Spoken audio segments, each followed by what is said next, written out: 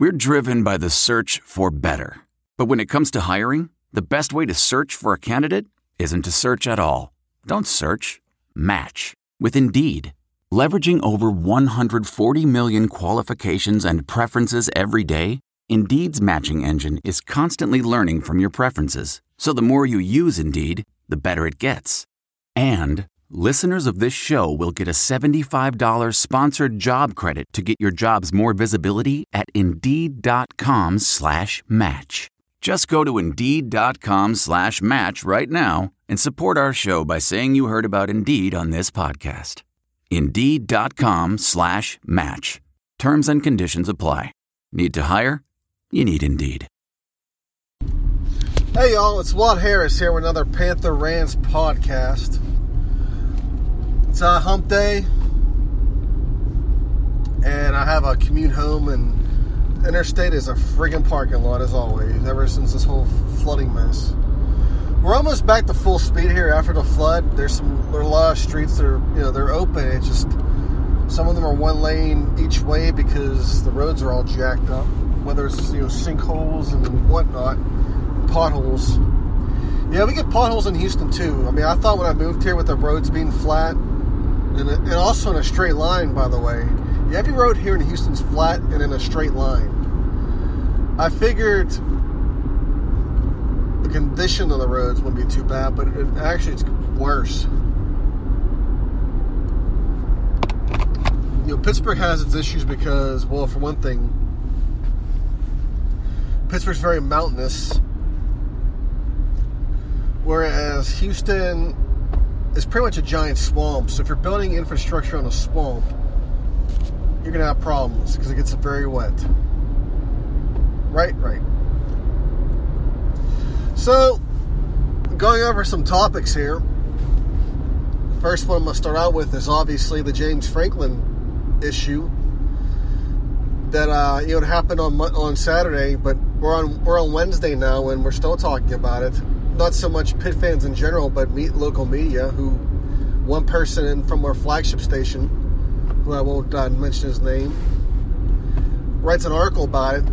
I mean, think about this. This happened on a Saturday. And we're on Wednesday, and we're still writing articles about it. For God's sakes, it's over. I didn't really care that he did it. I mean, it doesn't bother me. He's playing a lesser opponent. He beat the crap out of them, and he stepped on their neck at the end of it. We're going to say he curb stomped them.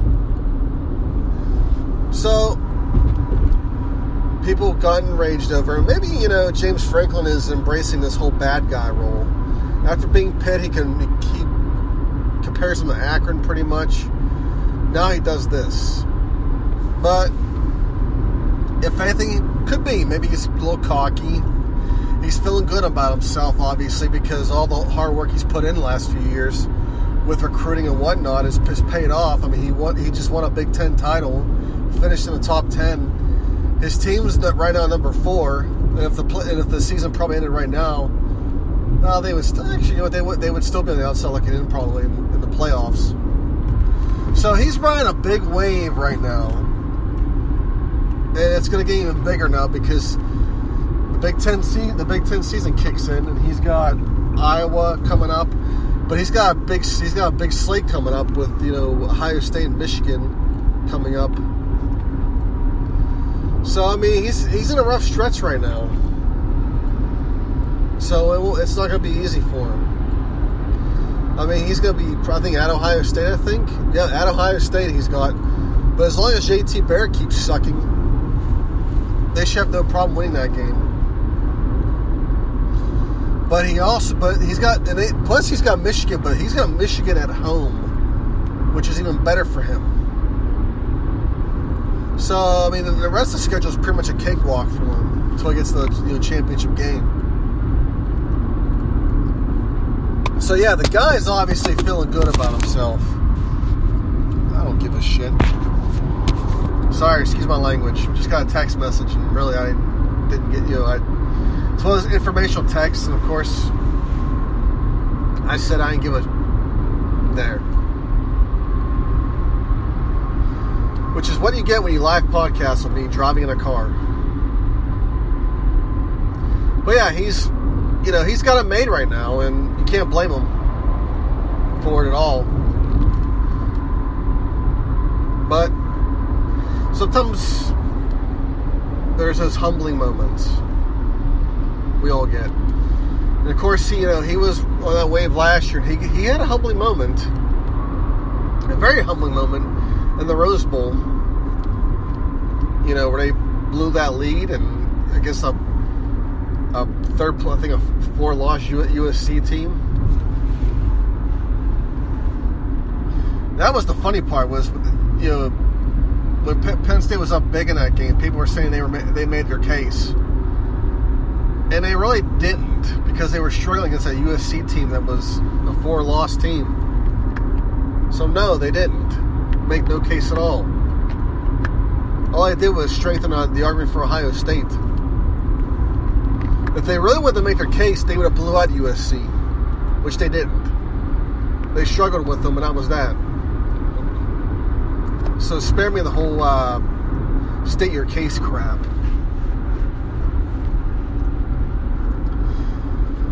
But really what I'm more enraged with than anything else than James Franklin freezing a kicker is the fact that we are in year 3 of this Pat Narduzzi era, and our defense sucks ass. His first year defense was somewhat tolerable, but last year it was really bad, and this year it looks even worse. And coupled with the fact that the article comes out about them not remembering what they were doing. They had the technique right, they had the coverage right. To me that's alarming. I mean seriously, you went to a game and you forgot how to play. And Pat Narduzzi feels good about the film.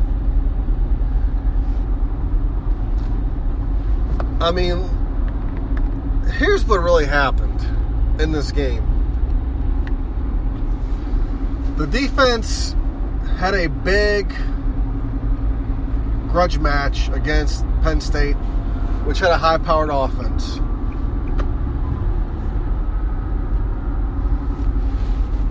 And of course, after that was over, they had to go face Oklahoma State, which had another tough physical offense as well. Fast. Pitt pretty much decided to call it a day. Decide, hey, we're not fighting this. Just beat us. That's really what happened. They said the hell with it and they just freaking quit.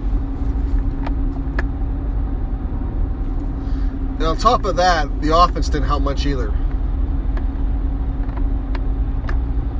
And I had a poster somebody reply to my podcast. Actually, I appreciate his listen. He's not crazy about DiNucci as the quarterback. And I guess I based DiNucci being better because of the fact that he moved the ball and he stopped the bleeding. And of course, people said there were some passes that could have been picked off. And yeah, he turned the ball over as well. But I respect his opinion because that's just what it is. We're allowed to have different opinions, and just as long as you respect them, hey, I respect. I'm actually surprised somebody actually listened to my podcast. That's the fun. That's when I first got the reply. I was like, shoot, he listened to this? He understood it? And Mark, hey, I appreciate it, man. Keep rolling. Let's hope you're right about Max Brown and I'm wrong, because I like to be wrong. But the thing is just like last podcast, I was under the impression Pitt was playing Rice this week, and they're not, obviously. That's what happens when you're on call for the hospital and you get no sleep. You get everything, it's all jacked up. Your memory, your mind, and whatnot. And now I just need this next week to friggin' decompress it all.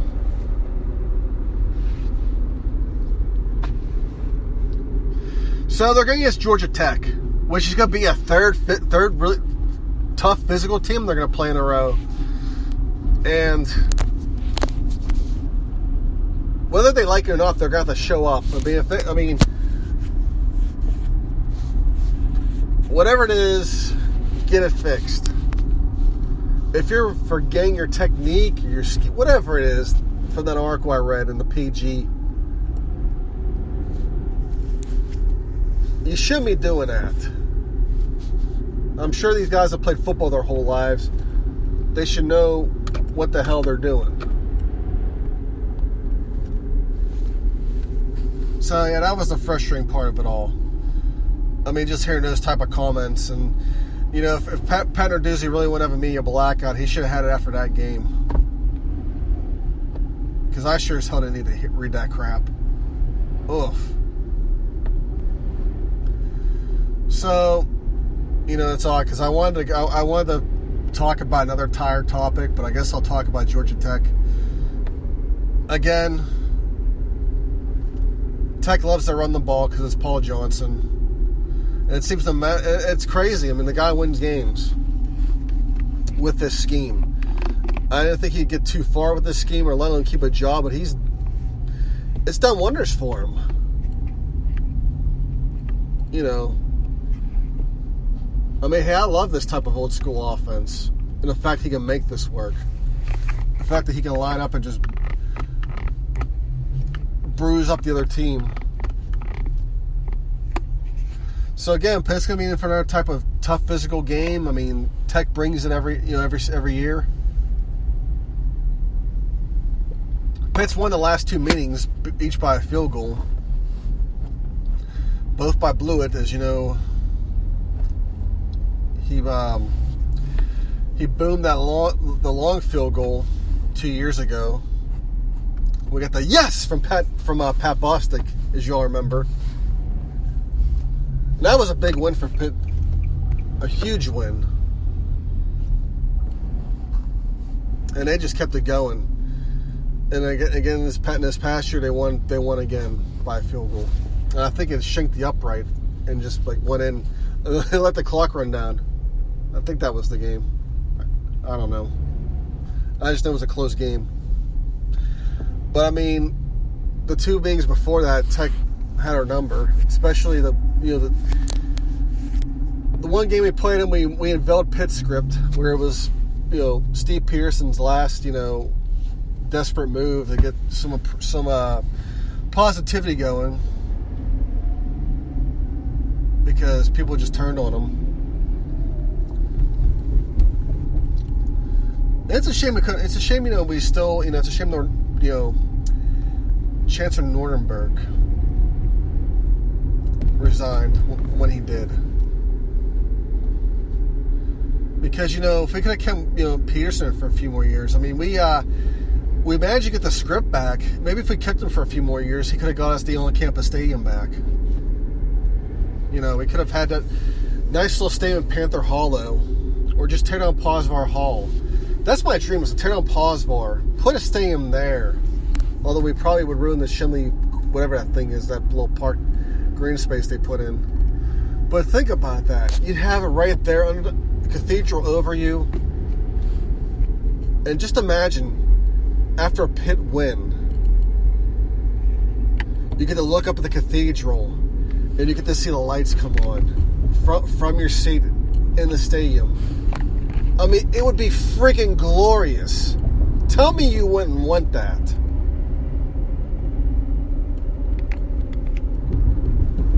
It would be definitely better than watching those freaking ketchup bottles pour freaking whatever, that digital crap going in the red zone.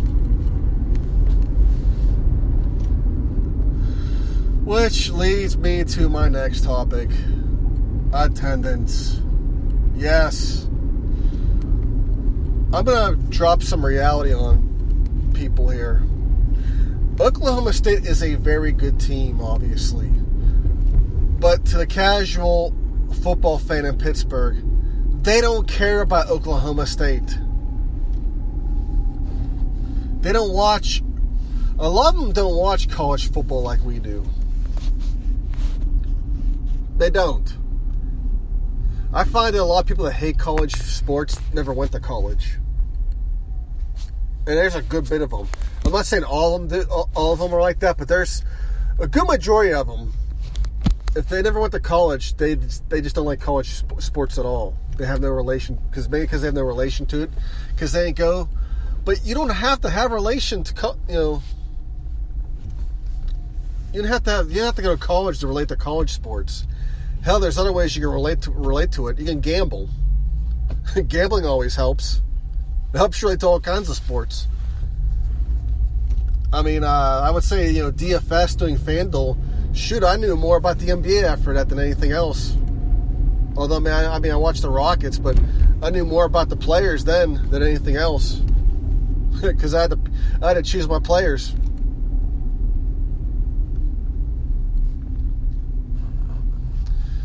But yeah, the casual fan of Pittsburgh is not going to care about Oklahoma State. Maybe if it's Penn State, West Virginia, because you got all those redneck, hoopies. I shouldn't say rednecks. In today's America, that's a bit. I'm probably labeling them pretty bad, paint with a broad brush. But Penn State, Notre Dame, and West Virginia. There you go. And of course, there's Nebraska. Nebraska likes to travel too. So, as far as how that conference goes, outside of those, Penn State, West Virginia, Notre Dame, Pitt's not really going to draw anything else unless they schedule Ohio State or Michigan. That's about it. Maybe even, Pitt did schedule Michigan State one year, and the stadium wasn't that full. But, the casual football fan isn't going to show up to watch Oklahoma State. I'm sorry. They're at the end of the day, they're just Oklahoma State. The name carries weight in the Midwest, obviously, but in the Northeast, it doesn't. Maybe if Ben Roethlisberger went to Oklahoma State, maybe more fans show up. But that's about it. But the Pitt football attendance issue is just a tired-ass issue. So,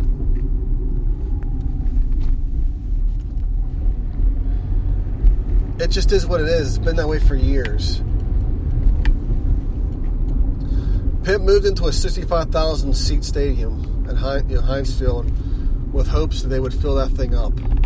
And that dream was realized in 2003 when that stadium was packed every game. It was awesome. I went to that first game with Kent State. It was Kent State by all things, but it was just so refreshing to be in a full stadium, and they just kicked the snot out of Kent State. It was freaking great. But now,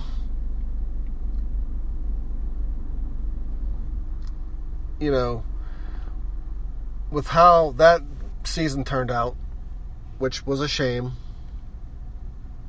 they had the momentum. Larry Fitzgerald was a Heisman Trophy frontrunner, and they were shooing to win the Big East. And they were all they had to do was beat Miami in that last game of the season. As bad as stuff turned out that year, the cluster screw ups,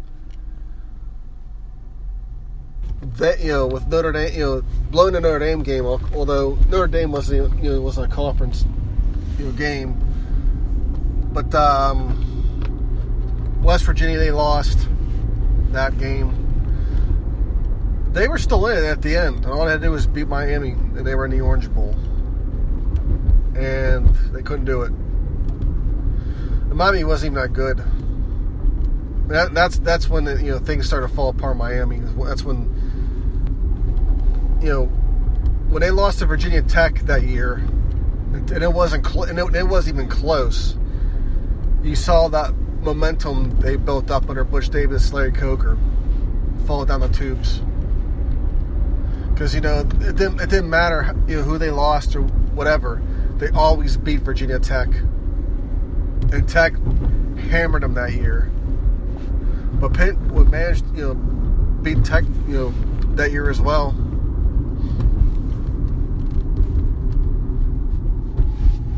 But yeah, all I had to do was beat Miami, and they just couldn't do it. And that's the shameful part. It doesn't matter how bad Miami sucks; they always beat us. It's frustrating. It's a frustrating thing.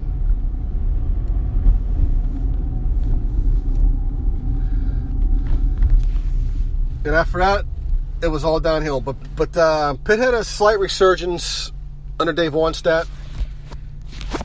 He the year 2010 or 2009, I believe, 2009, when they made that run to try to win the Big East. They did pretty well attendance-wise. I mean, it wasn't 2003, full, but they were hitting almost 50,000 a game, I think, according to the numbers. And it all built up to that Cincinnati game when the stadium was packed. And Pitt did what they do best. Yep, unfortunately.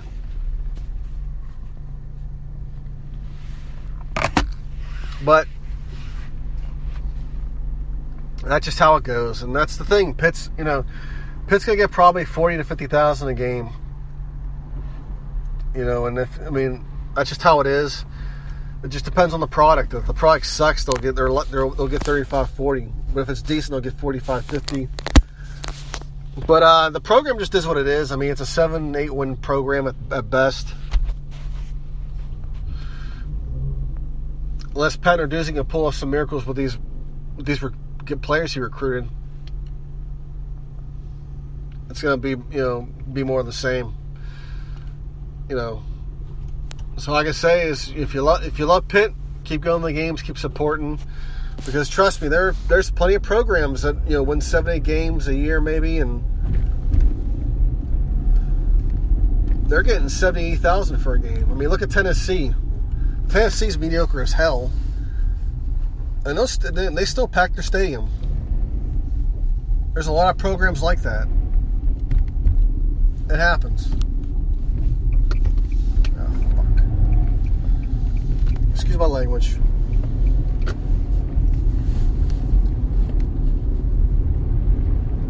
But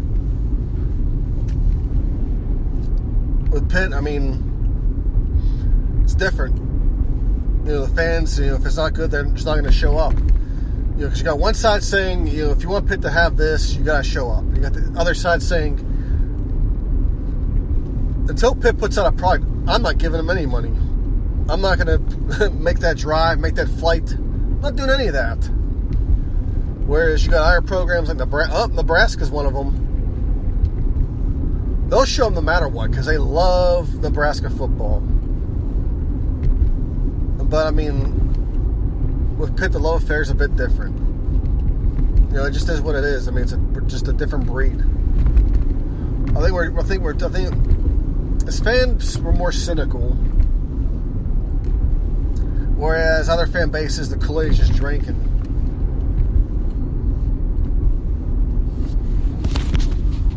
But, anyways, I'll end it here. So, let's hope for a better game on Saturday.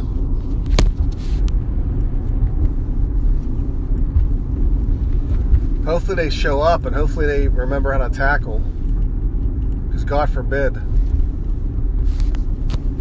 And as far as the offense goes, I mean, hopefully they get this figured out. Who you want to start. And maybe, Max Brown getting pulled at the half, maybe that sets a little fire under his ass. And realizes, hey, we want to give you this starting job, and of course, we're going to pull it from you now because you're obviously not holding up your end of the bargain. You're actually, when we accepted your transfer, we were hoping you would actually show up and play and execute. you're not doing it. So we got to rely on this guy.